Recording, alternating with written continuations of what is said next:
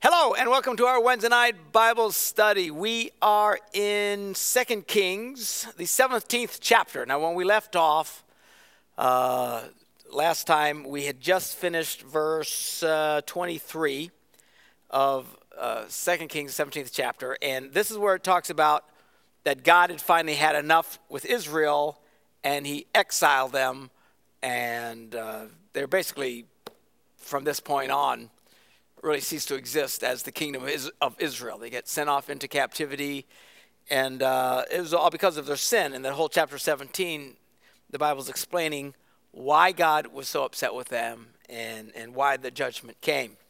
You know, one of the major arguments in Christianity, probably for the last 1,000 years, maybe more intensely than even before that, but is this and 500 years even, is this idea of, you know, is there a point at which you can lose out with God? You know, in other words, you know, is there some point where no longer that you would walk in the grace of God? And you pretty much have two extreme camps. You've got the one group who says, and by the way, we have some of these even in our church. It's fine. We allow for all kinds of things. We don't all have to think exactly the same. We have our core principles that we are reflected when we say the Apostles' Creed. But there's lots of other doctrines, you know, about speaking in tongues and this, that, and the other. And this is one of those areas where we just got people of different opinions. I'm just trying to let you know where I come from on it. You've got the one extreme group that says, once you're saved, you are saved. There is nothing you can be an axe murderer, man. You can run downtown buck naked with a shotgun and kill people left and right, and you're still going to go to heaven. I don't believe that. I think it's very extreme.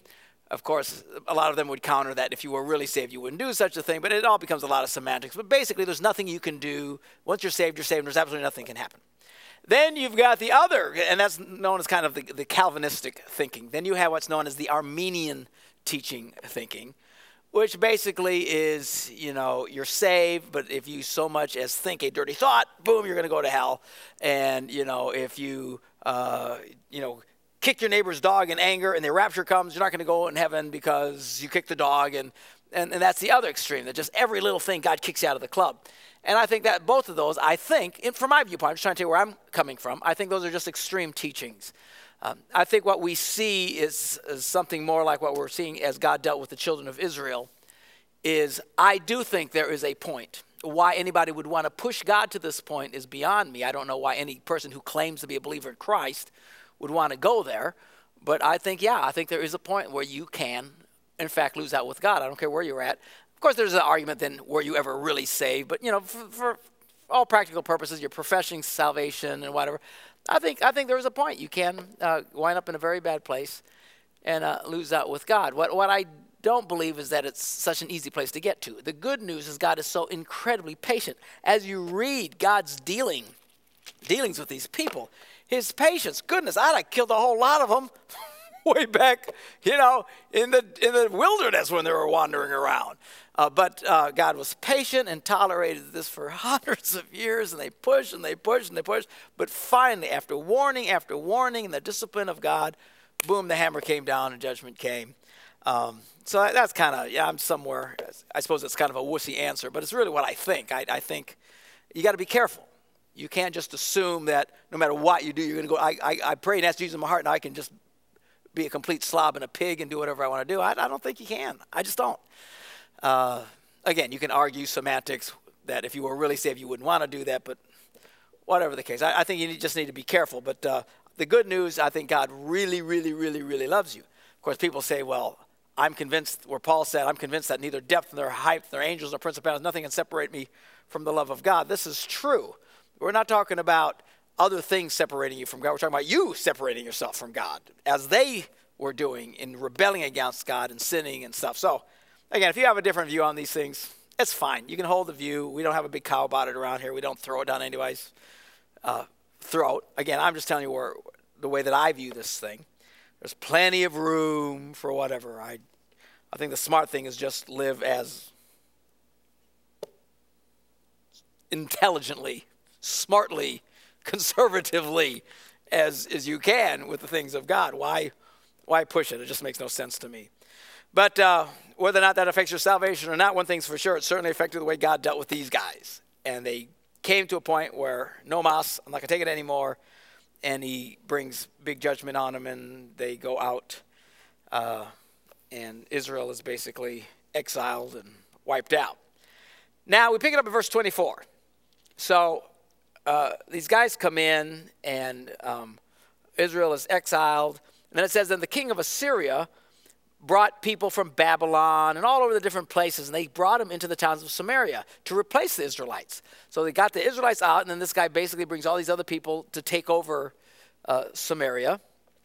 And they lived, they took over Samaria and lived in its town. Actually, this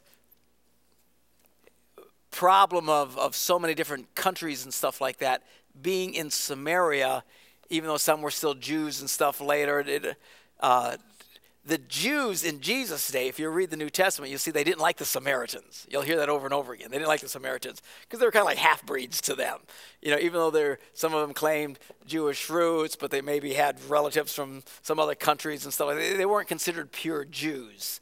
And that's why you see that in the New Testament, this kind of disdain for Samaritans. You remember when Jesus saw the woman at the well, and brought the good news there. She was a Samaritan woman. The woman said, why are you talking to me? Jews don't talk to Samaritans. Why didn't they? Because of this. I mean, this basically created just a mess in terms of culture and everything else like that. And the hardcore Jews kind of never looked well on them after that. So anyway, this is how and why that all happened.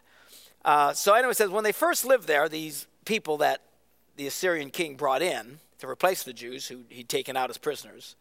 When they first lived there, they did not worship the Lord.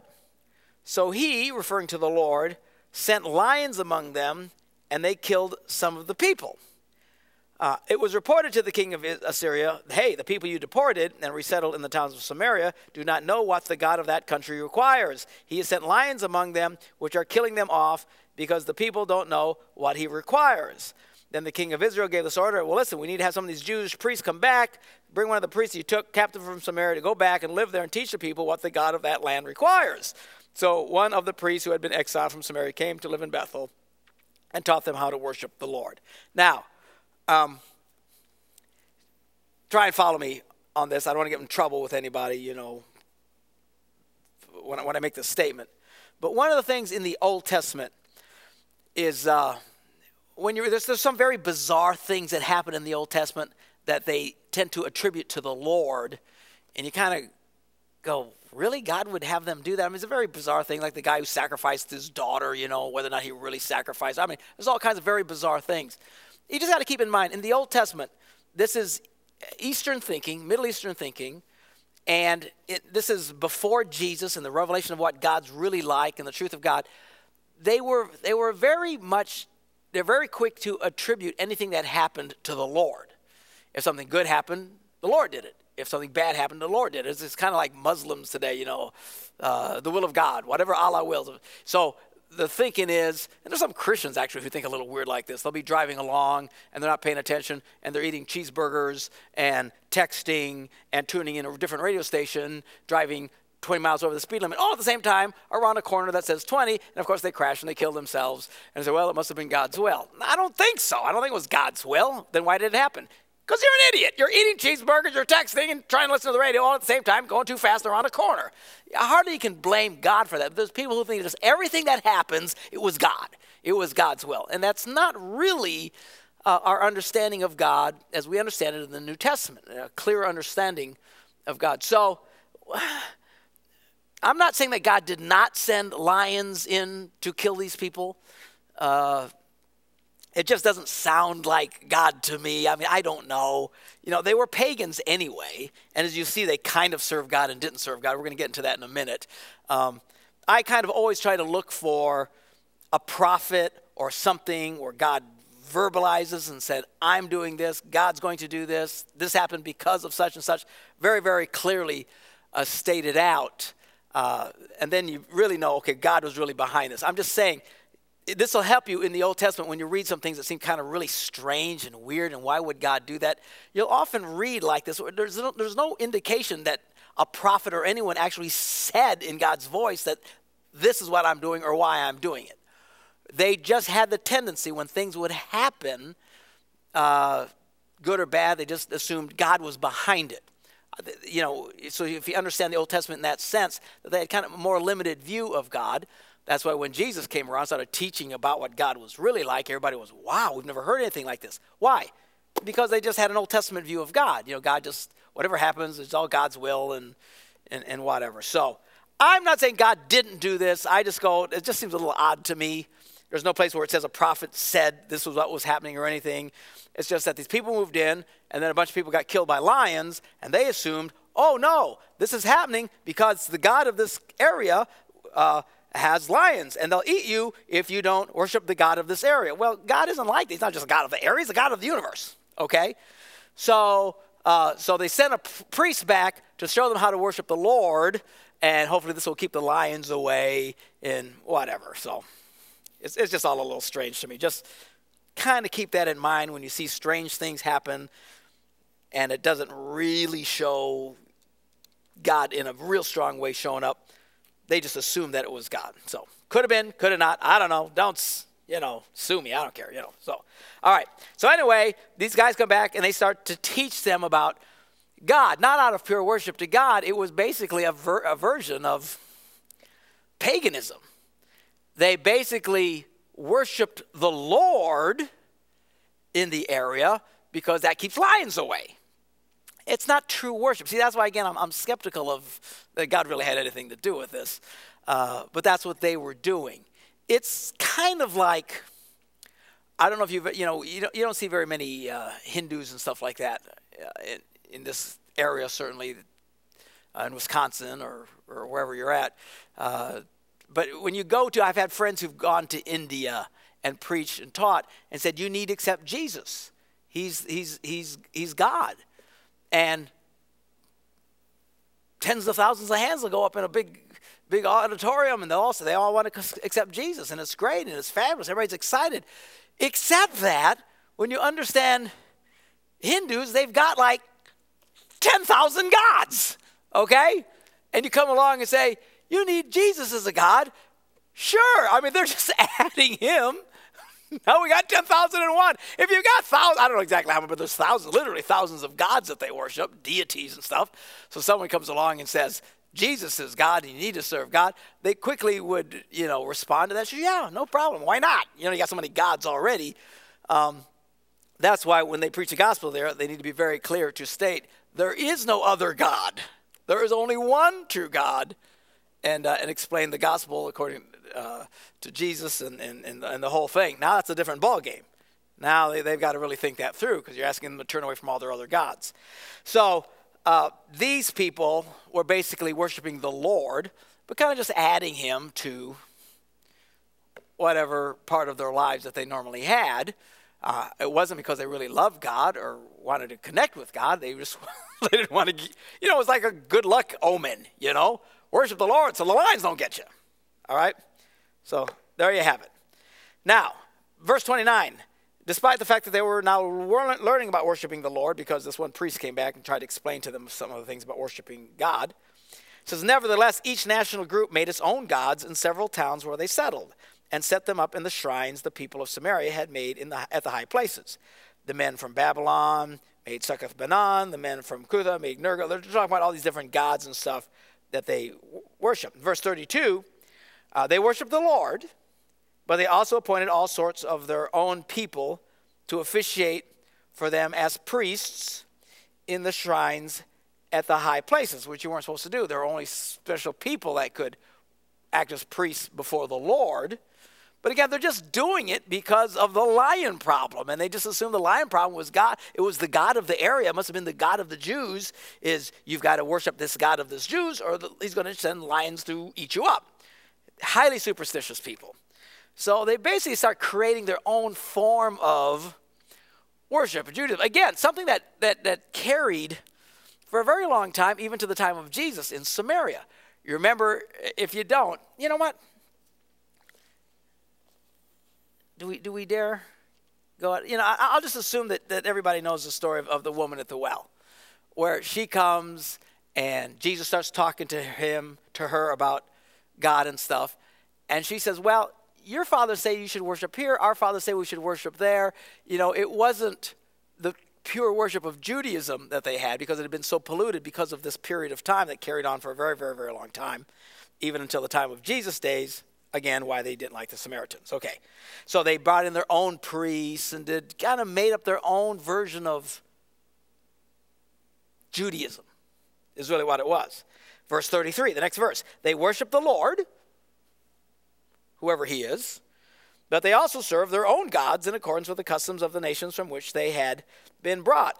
And even at the time of the writing of the recording of this, they said, to this day, they persist in their former practices. They neither worship the Lord nor adhere to the decrees and ordinances, the laws and the commands the Lord gave to the descendants of Jacob, whom he named Israel.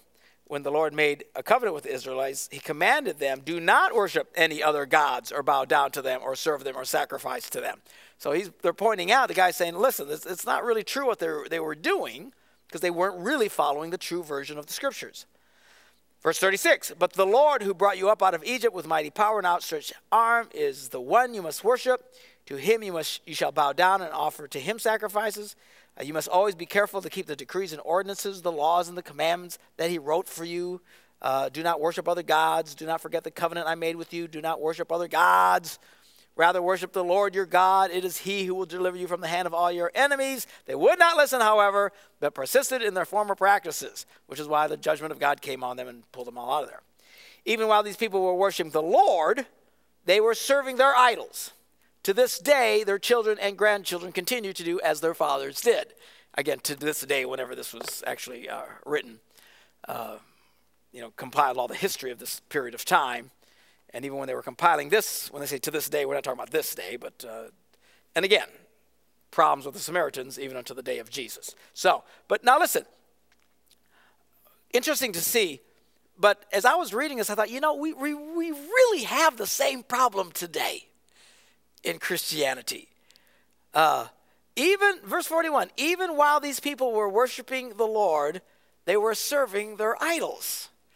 And we have that problem today. We have people who come into the kingdom of God, who come to the message of Christianity, who are drawn to the powerful message of Christianity and the power of forgiveness and grace and redemption. Who doesn't like this? This is cool. We all love redemption. That's why, one of the most popular movies of women, even Christian women, is, the Pretty Women movie, where Julia, whatever his name is a prostitute and a hooker, and she finally gets redeemed by this man who loves her in spite of her being a hooker. And there's, and I think women love this movie. They're crazy about this movie. I'm looking at a lady who's a hooker. But what they love about it is the redemption story, that it pulls her out. And then I get, okay, I guess how they can see no matter what your past is, there was redemption. They love that. Hence, tons of people, love the message of Christianity because of the promise of redemption. And we all love redemption. We love the opportunity to be redeemed. That's one of the powerful things about the Christian message. But they come to Christianity and they kind of pick and choose. They pick the parts of Christianity that they like and reject the parts that they don't like. They live in ways at times that are absolutely the opposite of biblical teaching. But they don't care. To them, well, do you love Jesus? Yes. Am I a Christian? Yes. Well, do you live like hell? Well, yes, but it's okay. It's the same thinking that they struggled with back then. I'm telling you, we still have today. We're people. I don't doubt some people listen to me right now. You come and you listen and you sing songs and you praise God and you love it all, but you still are doing things that are blatantly opposite to the kingdom of God. And the two biggest ones really have to do with the two big things that people struggle with the most, always have, and certainly in this country today, and that is sex and money. And I argue, well, you show me someone who's really surrendered sex and money to God, I'll show you a true disciple of Jesus Christ. But those are the two biggies. Because they're, money is just money. We're consumed by it, and sex is such just a perversion of just doing whatever you want. It's very narcissistic, very short-sighted, immediate. and you talk to me, and the Bible's very clear about how you should honor God with your money and how you should honor God with your body, and whatever it is, people can come and they'll be part of Christianity and never give a dime to the kingdom of God, or just bits and pieces. They'll pull out, a $10 bill, and it's like, now at a grocery store, $10 is nothing. But at church, it's like, oh yeah, it's really warm in here. I think I'll wave myself down with a 10. I got a 10. Yes, it's a 10. Yes, 10. 10. I'm putting the 10 in the offering. They think that they're really giving, on occasion giving a whole $10 or something like, in terms of really making any kind of real financial commitment. And a lot of people don't even do the 10. I mean, but they think they're fine. It doesn't matter. I love Jesus. I believe in Jesus. It's great. I sing the songs, but I'm not going to give it any money. Really?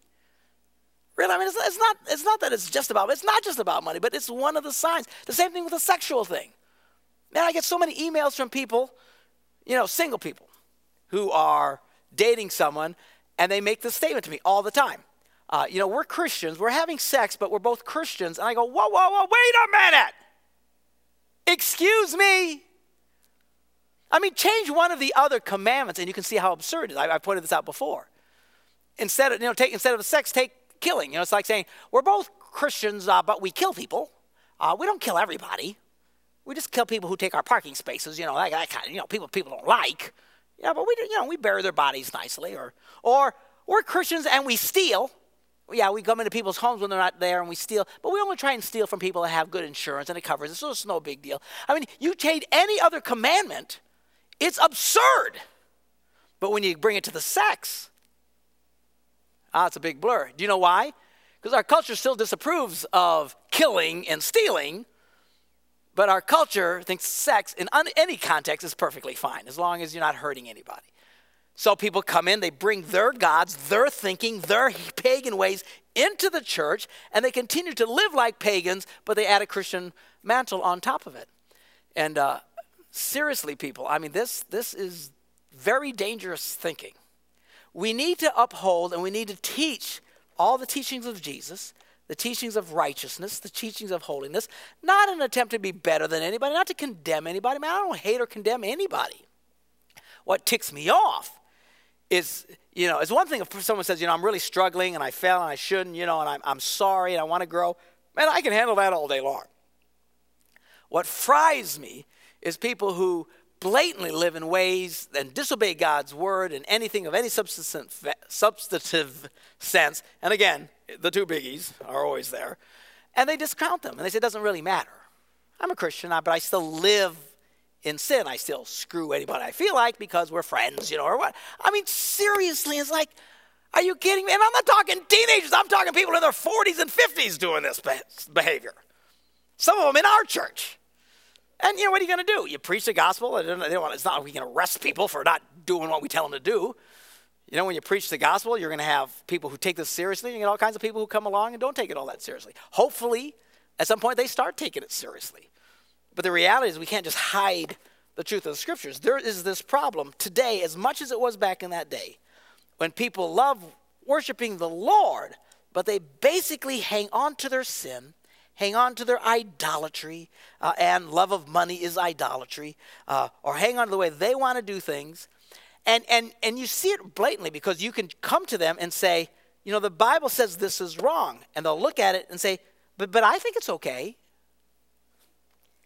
Hello, who cares what you think? But this is the way, because of this tendency, the very thing these people did. We have problems with people to this day. And seriously, I mean, all you can do, you got to love people, but we're not going to compromise. We're going to tell you the truth. In love, we don't hate you. I'm not going to get up here and tell you you're okay when you're not okay. I'm not going to tell you it's okay. Praise God, we're glad you added Jesus to one of your other idols. No, when you come to Jesus, if you're really going to do this, Jesus said, except you eat my flesh and drink my blood, unless you totally identify with me, you can't possibly experience salvation. And we're going to teach that. And, at the end of the day, God has to make this revelation to people. And this isn't really, I'm pretty much preaching to the choir here. People who come on to the Wednesday night Bible studies are much more committed than the Sunday morning people. But I can assure you there are people who come to our church at various campuses who live like hell, because they tell you freely. They don't think anything of it. But they think they're okay because they come to church and they worship Jesus. And again, we try and love them. We try and teach them. We try to disciple them. We try to instruct them. But at the end of the day, we'll always struggle with this. Now, what you can do is become so legalistic and so hammer people and get in the face really harsh about it and condemn them to where you just have a small group of people who don't do that, but now you got a group that's not winning anybody to Jesus. So, Jesus talked about this problem when he said, the kingdom of God is like a field, and there you're going to have wheat and you're going to have weeds. They're going to grow together. And you can't just go through and start killing all the weeds because you might hurt some of the wheat. Jesus said they will grow together. And any large church like our church, and it'll continue to be, the bigger we get, we will continue amongst the wheat, have weeds who just don't get it. God bless them. We love them. We're trying to teach them as best we can. But they have this problem. They simply add Jesus to their existing life.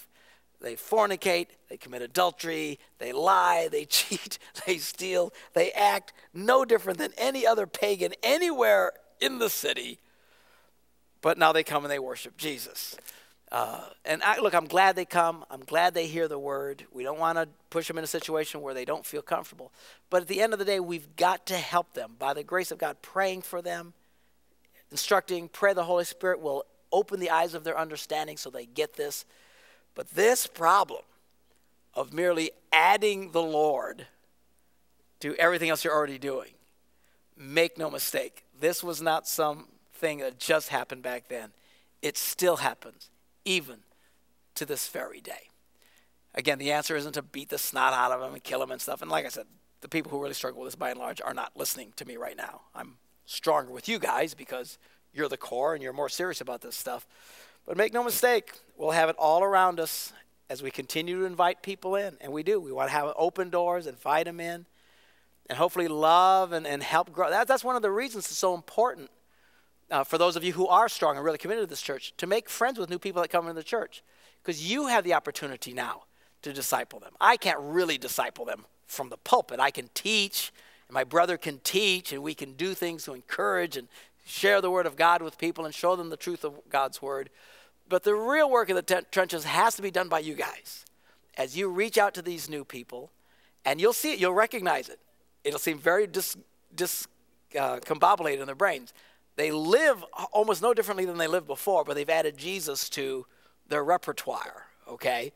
Thinking they're okay. I don't think they're okay, but I think what we got to do is teach them, show them, love them, disciple them, show them, because when they're living like this, God's not going to bless them. They're not going to get the prayers. They won't understand. They'll say to things to you like, well, you talk about God answering prayers. How come God isn't answering my prayers?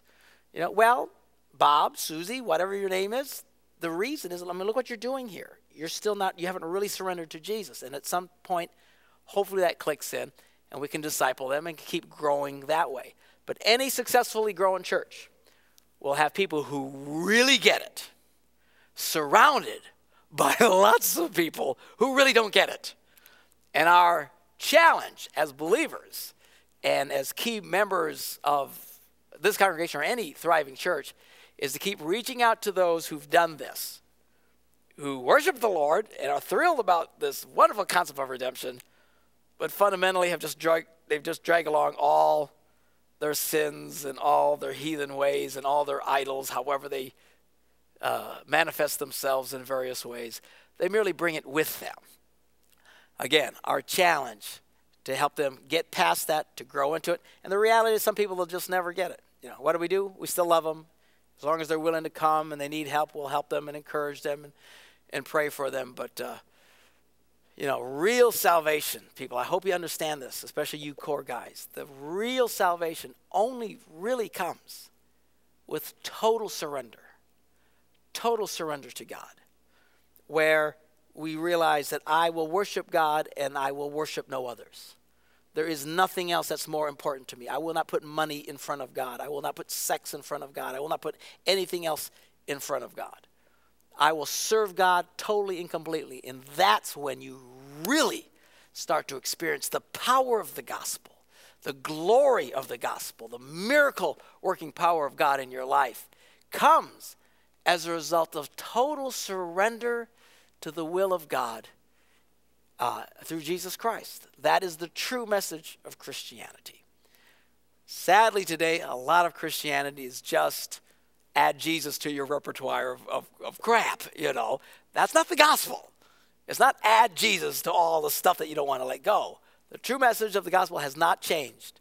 This true message of God loves you so much, he will totally redeem you. He will totally set you free. He will give you life and make something out of nothing. But it has to come with true surrender, true repentance, true commitment to God. And we grow through, I get it. But it's not just merely adding Jesus to everything else that we know we're doing wrong, or adding Jesus to our idols as they did. Even while these people were worshiping the Lord, it says, they were serving their idols. To this day, their children and their grandchildren do as their fathers did. I would argue that even to this day, in 2000 whatever, people still do this. And it'll always be with us. Anyway, hallelujah. When we come back next week, we will pick this up at chapter 18. Now, chapter 18 brings us to a new king. Now, the kings of Israel are done. Israel is over with, you know, as we understood this because of the judgment of God, and they wouldn't repent. Eventually, Judah itself is also going to be taken into captivity, but that hasn't happened yet. Grace of God still with these guys, but even they will push him. But this one king comes along. Unlike any other king, this guy is King Hezekiah.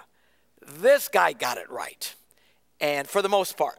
And we will read about this king who really feared God. And the Bible even says about him, there was no other king like him of the kings of Judah. Not referring to King David because he was the best one, but since David, it says there was no other king like him before or even after him. Here is a guy who comes along, and in the midst of all this insanity, in the midst of these people who just, you know, couldn't get it right. Even the children of Israel, they did the same thing that these heathens did. You know, they just held on to God, but added all the other junk with it, and it eventually brought judgment on them. This one king comes along, King Hezekiah, and he gets it right. He comes in with the right kind of heart before God. So we'll pick that up next week and learn more about King Hezekiah. And then we're almost done with 2 Kings. But hopefully there's some really good lessons through all of this that we can add in our everyday life. So now, campus pastors are coming, and they're going to come with questions and some kind of get involved in this. Do me a favor, please ask questions concerning the message. It's a little frustrating even to other people. We hear it from time to time. The questioning time, most people like it, but some people get irritated because you ask the goofiest questions that have nothing to do with this. You know, like, you know, what do you think about, you know, the World Cup in Africa? You know, who cares? Okay? Be good, focus, pay attention, and keep it about this. Let's get some dialogue. Let's ask some questions. If the pastors ask you some questions, see if you can get stuff. Because one of the best ways to really learn something is to ask questions about it and get some dialogue going. We want you to get this stuff really into your hearts, okay? And then we'll see you next time. Bye-bye.